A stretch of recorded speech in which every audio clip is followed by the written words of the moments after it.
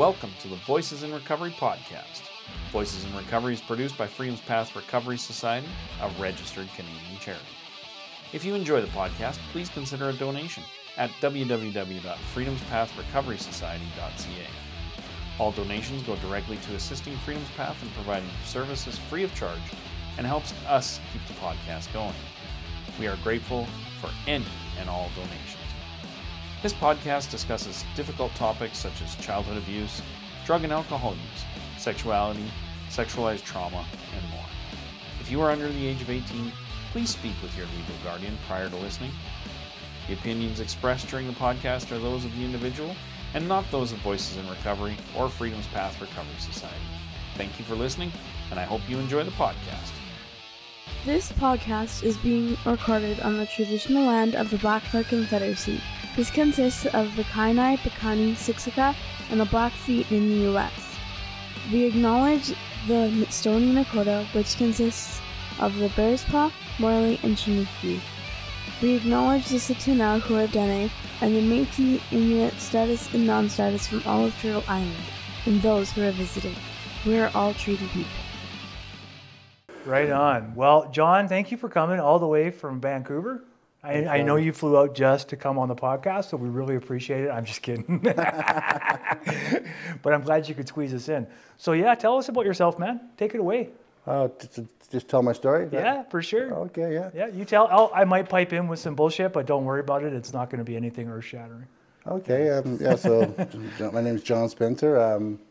I'll start with my sobriety date. It's February the 17th, 2010. My story is, though, I grew up with two loving parents in a loving home with two younger brothers, and mom and dad didn't drink. It wasn't anything like that. It was, ever since I can remember, I just had like a tough time with people and fitting in, you know, like as far as back as I can remember. I remember failing grade 2, and it was just like, I had a hard time at school, man. I had a hard time learning and a hard time just like, even just being there, right? I remember at a point they were going to actually remove me for a year, but I'm glad my mom decided not to do that. But so struggled a lot, and you can imagine I got in lots of fights as a young kid. I was always defending myself, and I think the first thing I did that, would be like anything like an alcoholic behavior was, stole from the candy store and gave it to kids to be my friend. That kind of behavior. I'd steal the candy. If I give them the candy, they'll be my friends. It was a good gig for me, and I did it for a long time. Like the lady would chase me home quite often. Good thing I was little and fast back then, and she couldn't catch me. But that was the first thing, and then the second thing I remember, like grade 6, smoking a cigarette. Sneaking off in the bushes and smoking cigarettes with my friends, and. It made me feel like I felt cool, or like I had people that cared about me, right? And not that my family didn't. I just felt really awkward. And growing up, we always played sports and we were always doing healthy, fun things. But that wasn't the way I wanted to really live my life as even being young. I know. And the first time I picked up a drink was in grade 8. I ended up going to another school in a different district because of all those learning disabilities I have. They had a special school for me, and first day of grade 8, I got drunk for the first time in my life, and my life forever changed, right? And I still remember there's me and another fellow and two girls. I can't remember their names, but I remember them sipping on. We had 2 cans of beer and a 2-liter of cooler, and them sipping it and me chugging it. And the first time I drank, I did the thing where I got really drunk and it fell down. And I was holding on the earth because I thought it was going to fall off, and I sat up and I got really sick, and I was like, "This is cool, man. I want to do this again." And those kids told some other kids, this new kid, like, this is a kid you want to hang out with, right? And so my whole life I tried to chase that first drunk, and I'm saying by the time I was 17, I was drinking alcoholically. I'd have kids that were not inviting me to house parties or parties with other teenage kids because of the damage and the destruction I would do. Like, I remember hitting on one kid's mom and another kid's sister and breaking another kid's coffee table, and not thinking anything was wrong with that. I'm just a teenage kid drinking and trying to have some fun. Don't you know? And I remember at the first time being called an alcoholic, I was 17, and I looked at him and said, "I can't be, man. I'm 17. I can't be an alcoholic.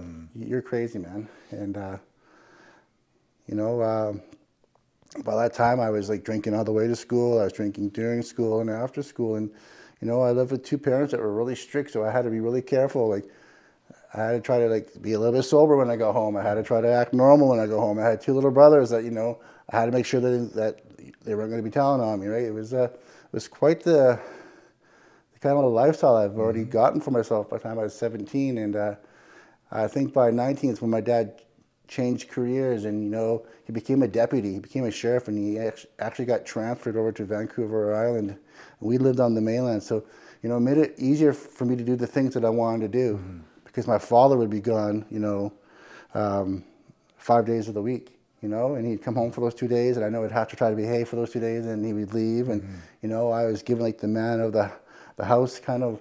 That was my job when he was gone, to protect everybody, but that wasn't what I was really up for, you know. I remember quite often my mom saying, "Do you want me to call your father and tell him to come over here?" Just because I was getting in so much trouble, you know.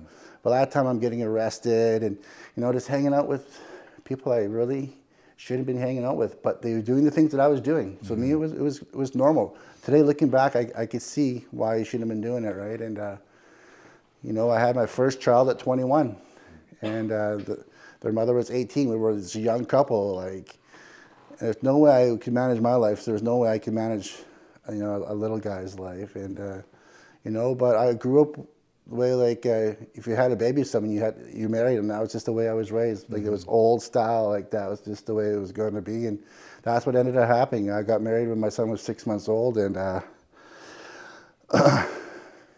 I remember being super drunk before the wedding, even before we even did our vows. Like, it was a gong show right from the start. Like, you can just imagine, like, the marriage wasn't good from the beginning, you know. So by the time I'm 26, I have 3 kids now, right? And, you know, I have another substance abuse problem besides drinking alcohol.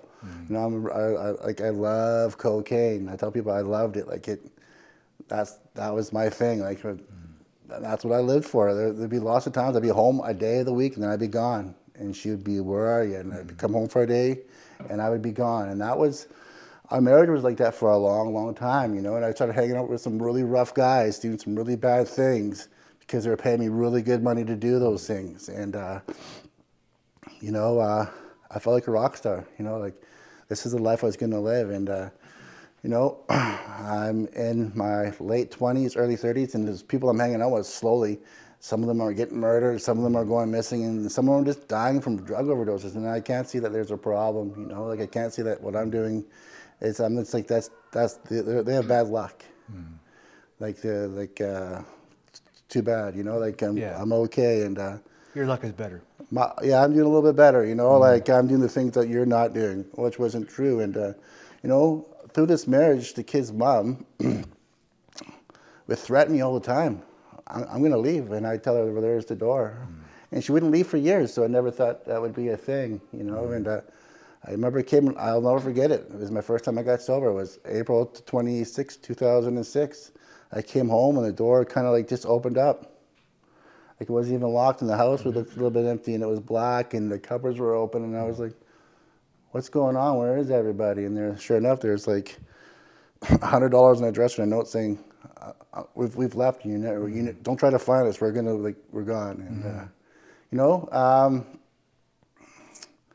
remember that's the first time I thought about ever killing myself too. Right? I was like, "Hey, I had no point of living." Right? Like, I really wanted to stay around because of my kids. Although I really didn't know them. That's the truth. Or no, like, I knew I had kids, but I didn't know the things they liked, the color, like all those things that you should know about your child. I didn't know very much of those things. And anyhow, so I was really thinking about killing myself. And, you know, for the first time in a long time, one of my brothers walked in through my front door, and I turned around, and he's standing there. And I think it was like a godsend, because I was really going to kill myself that time. And I remember him taking me to my mom's house, and they kind of did like the show intervention. If you've seen it, that's exactly what it was. It was my dad, my mom, and my one brother, and it was kind of like, this is how it's going to be. You're either going to do this, or we're going to do this. And I didn't know anything about detox or Alcoholics Anonymous or none of that. And she said, "We're going to call and get you into detox." I'm like, "What's that?" And then we'll try to find your kids. And that's exactly what happened. You know, I spent 3 days packing that house that I was in and looking for my kids, and eventually found them up in the interior somewhere with their mom and dad, and and I'm in a detox center, and I'm just like, what's going on with my life? The last 72 hours have just been really insane, And I remember sitting in that detox, sweating like I've never sweat before, right? Because I hadn't had a drink or a drug in 3 days, and still thinking that the people that I was in there with were crazy, and I was the normal one.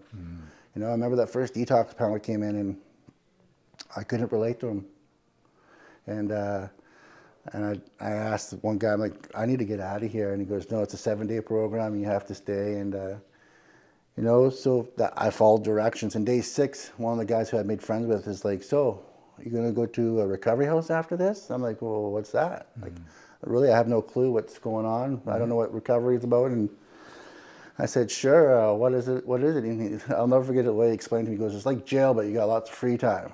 I said, oh, well, I've been to jail lots, and I like to be free, so maybe I'll try it out. So the house that he was at actually had an extra bed, and I remember going there, and my first time getting sober wasn't nothing to do with me and why I wanted to be sober. It was, I wanted to get all my things back and my family back, and I just wanted everything to feel what was normal to me, and I remember going to this recovery house, and the guy goes, the guy around the house goes, no one ever here gets 30 days. And I was like, oh, self-will. I was like, I'll show you, I'll get 30 days, man. And I got that 30 days, and he goes, no one here ever gets 6 months sober, man. All right. And I did that, and I did that all the way up to a year. So I ended up getting a year sober in this recovery house, and I did a set of steps, but I really didn't do them like we really should be doing. It wasn't thorough. It's just like, I'm going to do these things so I can say I've got them done, and then they won't bug me about doing those things I need to do. And it was about around the 14th month mark, my first time I got sober, where I just like had mentally relapsed in my head. Like I hadn't picked up yet, but I was already in my head. I was done. I stopped going to the meeting I was going to. I gave the keys back to the church. I stopped the step group that I was participating in, and at the same time I was trying to save a female in recovery, because that's what I thought I needed to do. And she was super sick, and she really didn't want to get well, and so my best idea was, we'll just move in together, and I can be with her 24/7, and everything will be okay. And it's amazing that seems like a good idea. Yeah. Like so many people at so many of the similar times, it just seems like the right thing to do. It's wild. And I did not see anything wrong with it. Meanwhile, I have all these guys with long-term sobriety saying, this is not a good idea, man. Like, someone needs to move. You need to continue to do your sobriety. Like, you're going to pick up a drink, and So what I did was I stopped talking to those old guys, because they didn't know how good of a person I was. Like, don't you know what I'm going to be doing? And it was just chaos. Once again, I'm in another really chaotic relationship. And I remember picking up that first drink. I went to go 12-step a guy, 12-step 3 times by then. And I remember showing up to his house, and all he wanted me to do was go buy him some liquor. I thought that was a good idea. If that's all I have to do and I can be out of here, because I really don't want to be doing this anyhow, I'll do it. Well, while I was buying him some liquor, I bought myself some liquor too. And I remember I bought myself a Mickey of tequila or whatever it was. And there's 2 doors to open, and there's 2 steps to go down to be outside. By the time I hit that second step, that Mickey was already gone, right? And I was, I woke up out of a 2-week blackout. And I couldn't believe that I picked up a drink. I couldn't believe that that was my situation. And I remember having to call my family and tell them that I've done this, not knowing that they've already been told. And they told me either get sober or like they had furnished the house for me because I was doing so well. I was on this really good path, and I was told them I don't think that's going to be the case. And so I remember that they came over and they unfurnished my house. Once again, I'm sitting in a lawn chair in my front room, that alcoholic lifestyle. And, so the girl that I'm living with says there's a spot for us to go live in an apartment where her family is in Kelowna, so we can move up to the Okanagan. And I thought that was a great idea. Not realizing that I've gotten in 3 or 4 fights with this girl or I've been sent to jail. But I'm going to go, it's going to be okay and be different if I go up there. And know, for a little while it is. A little while it's okay. And, you know, I befriend her dad, and I become really close to her dad. And her dad tells me quite a few times through the year that I'm there that I should go home. That I shouldn't be with his daughter because she's not a good person to be with, you know. And I'm just thinking that he's saying that because that's his daughter, you know, not knowing that he's probably seen things that I've never seen before. And, you know, so finally, February 12th, 2010, I get arrested for the last time. You know, she calls the police on me and says I've done a whole bunch of terrible things to her and to this 1-year-old baby, and that they need to come and arrest me. So, you know, I take off. Like, I'm not going to go to jail for you again. I'm just not doing it because it's not true, and I'm not doing it, right? And also, that's the day that the opening ceremonies was for the 2010 Olympics, you know? And, you know, I wasn't going to miss that either. And anyhow, I decided to go back to get my wallet because I'm going to get my wallet and I'm going to come back home. And she can just, you know, be by herself. And I show up and there's just like 12 cop cars and a helicopter. They're like really searching for me. And there's an Okanagan College right across the apartment where I live. And I'm standing there and I just like, I remember just kind of like just giving up.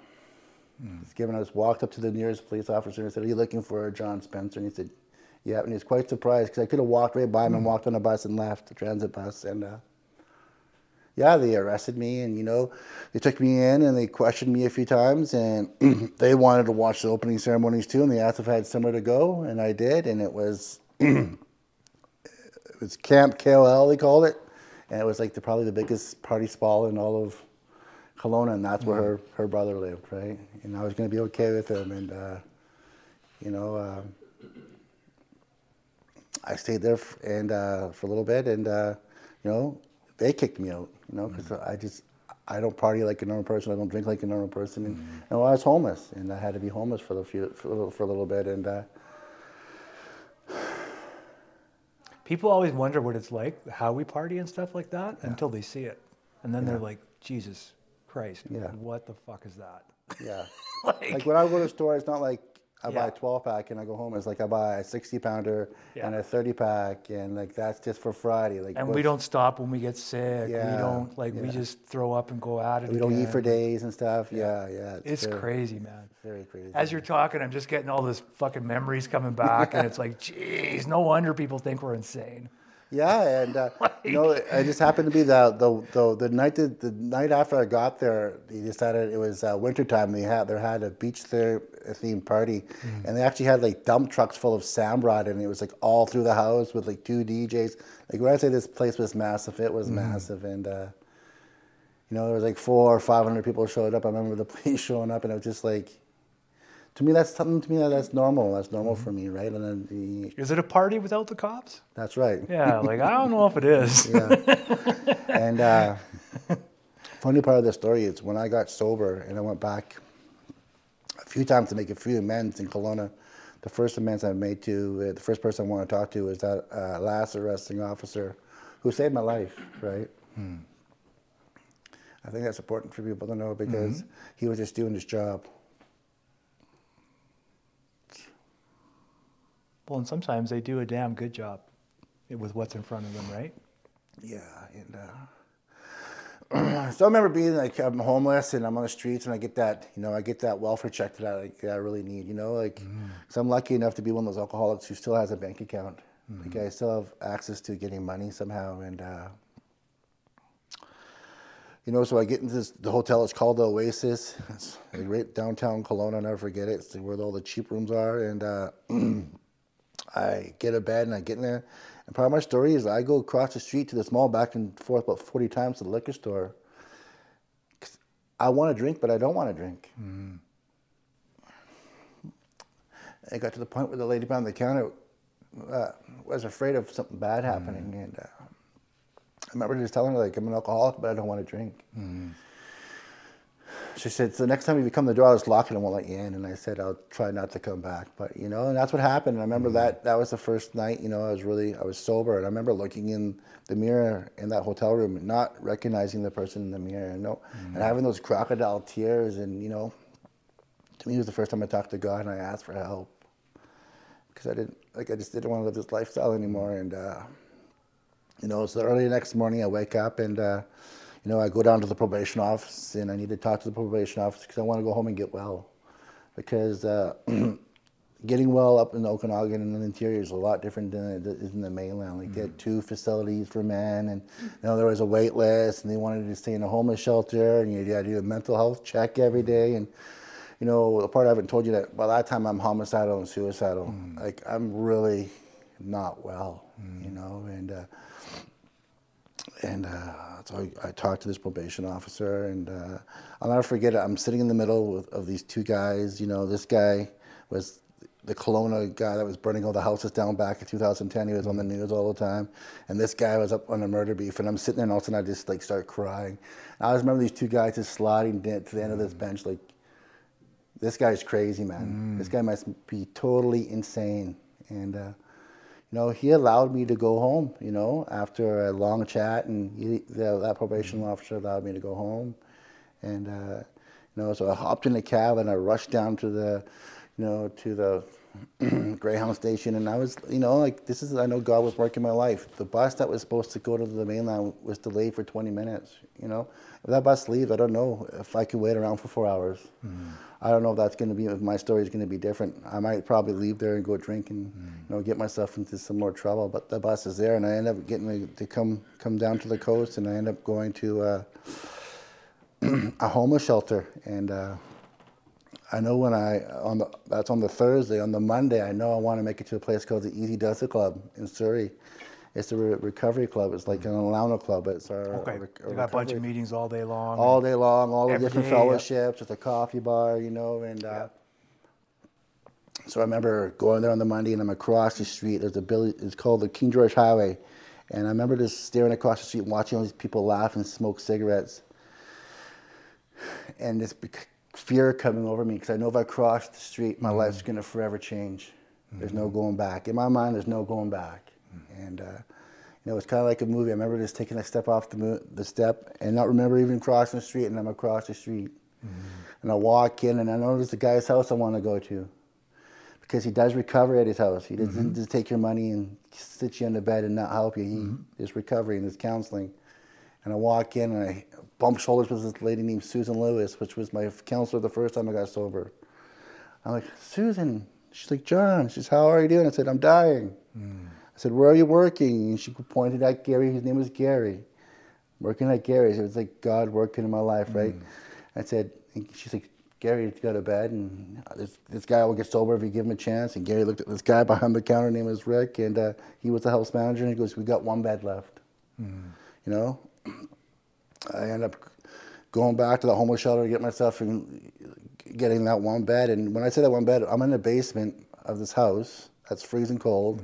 There's mattresses on a cement floor, and I think I'm in a 5-star hotel. Like, I'm loving it, you know? Like, this guy beside me is 14 years sober, and his wife just died, and he doesn't go to sleep.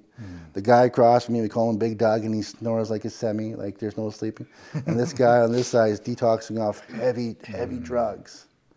And, you know, for the first time I felt free. First time I felt like everything was going to be okay. In that house, they have a thing called 72-hour recovery, where you don't have to go anywhere, you can watch movies and stuff. But no, even as sick as I was, when I woke up the next morning, they were going to go to a new meeting, and I was going to go with them. I didn't care how long it took me to walk there. I was going, and when they ended up taking me to the meeting there, and I was a lot sicker than I thought I was. And when we got home, they ended up taking me to the hospital because, you know, I only had 4% of my liver left, and I was very sick and jaundiced, and I was about to lose my eyesight, actually. And we didn't know that either, and I hadn't detoxed properly, you know. It was all on my own in a hotel room and in a homeless shelter, and, you know, the whole time I was staying sober, and, you know, so they put me on this plan to get well, and I ate the things I ate and drank the things I was supposed to drink. I remember it was lots of water and lots of, you know, like cranberry juice and all those good things, and they got me healthy. But the point is, I got sober and I did it for myself, you know, and I did the things that were told of me to do in that house. You know, it was different this time.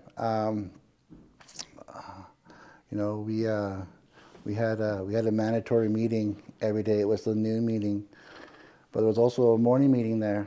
So I got 2 guys to walk me to that morning meeting every day, and then I would stay for that noon meeting, and then I would go to group, and then I'd go to a meeting at night because I wanted this brand new life that was promised to me. And you know, I started really getting involved in the middle of Alcoholics Anonymous time. Like, I got a service position, I got a sponsor, I got a home group. I did stuff at the district level. I got really involved in Alcoholics Anonymous. You know, I did outside stuff, like I went to anger management and parenting classes and other things that are also told to me in the book that I can do that, you know, if I decide to. And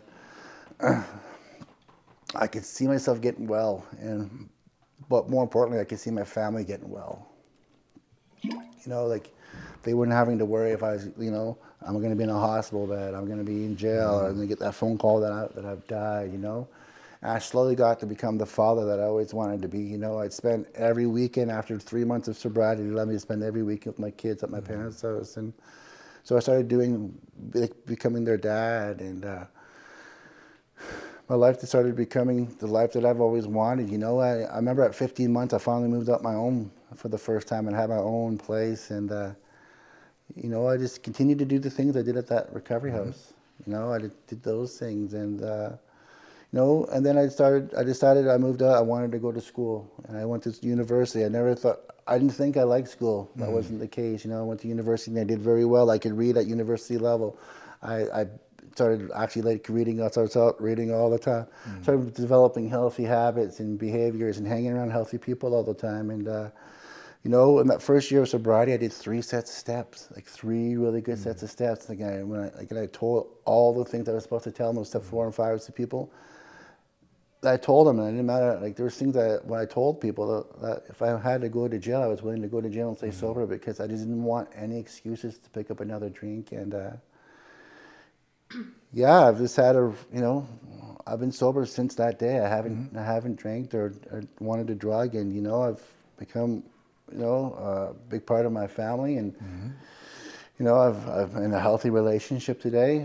That's like all those things are new to me, and you know, and I continue to do the things that I was taught in that recovery house, and you know, I surround myself with a group of men that have the sobriety that I want, and the life that I want, and I go to lots and lots of meetings, and you know, I have routines like I do step 11 stuff in the morning when I text a bunch of people and talk to a bunch of people, and I have a journal, and I have daily readings I read in the morning, and I'm always talking to 1 or 2 people in the program, and I'm available to other people. I'm also willing to continue to learn and grow, and yeah, that's just the difference for me this time. And you know, and you know, through my recovery too, like September I stopped doing, but for about 6 or 7 years of my sobriety, I worked at homeless shelters. You know, that was my way of saying, you know, I've been there, so you know, I got to do that. I got to experience that too. I got to help other alcoholics and drug addicts try to get sober too, right? And well, that's key. Yeah.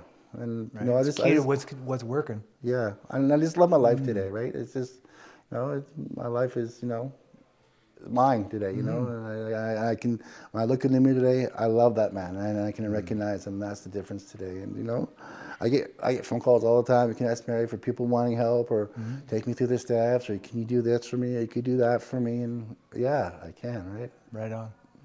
Well, and that's what it's all about. Yeah.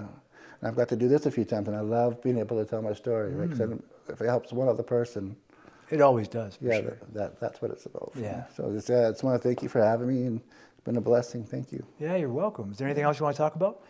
You said there's an AA thing coming up in Vancouver. Like, yeah, it's called the North Shore Roundup. Okay. It's the 51st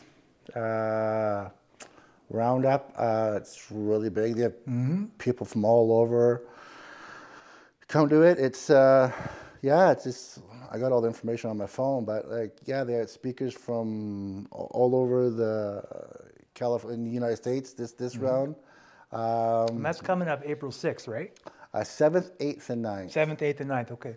Yeah, it's Right And it's called the North Shore Roundup? North Shore Roundup, yeah. It started off, the first one was really small. It was on the North Shore, 'cause now they're on the mainland of in downtown Vancouver. I'm sure there's like a website that people can just type it in and find it. www.northshoreroundup.com. Right on. Yeah.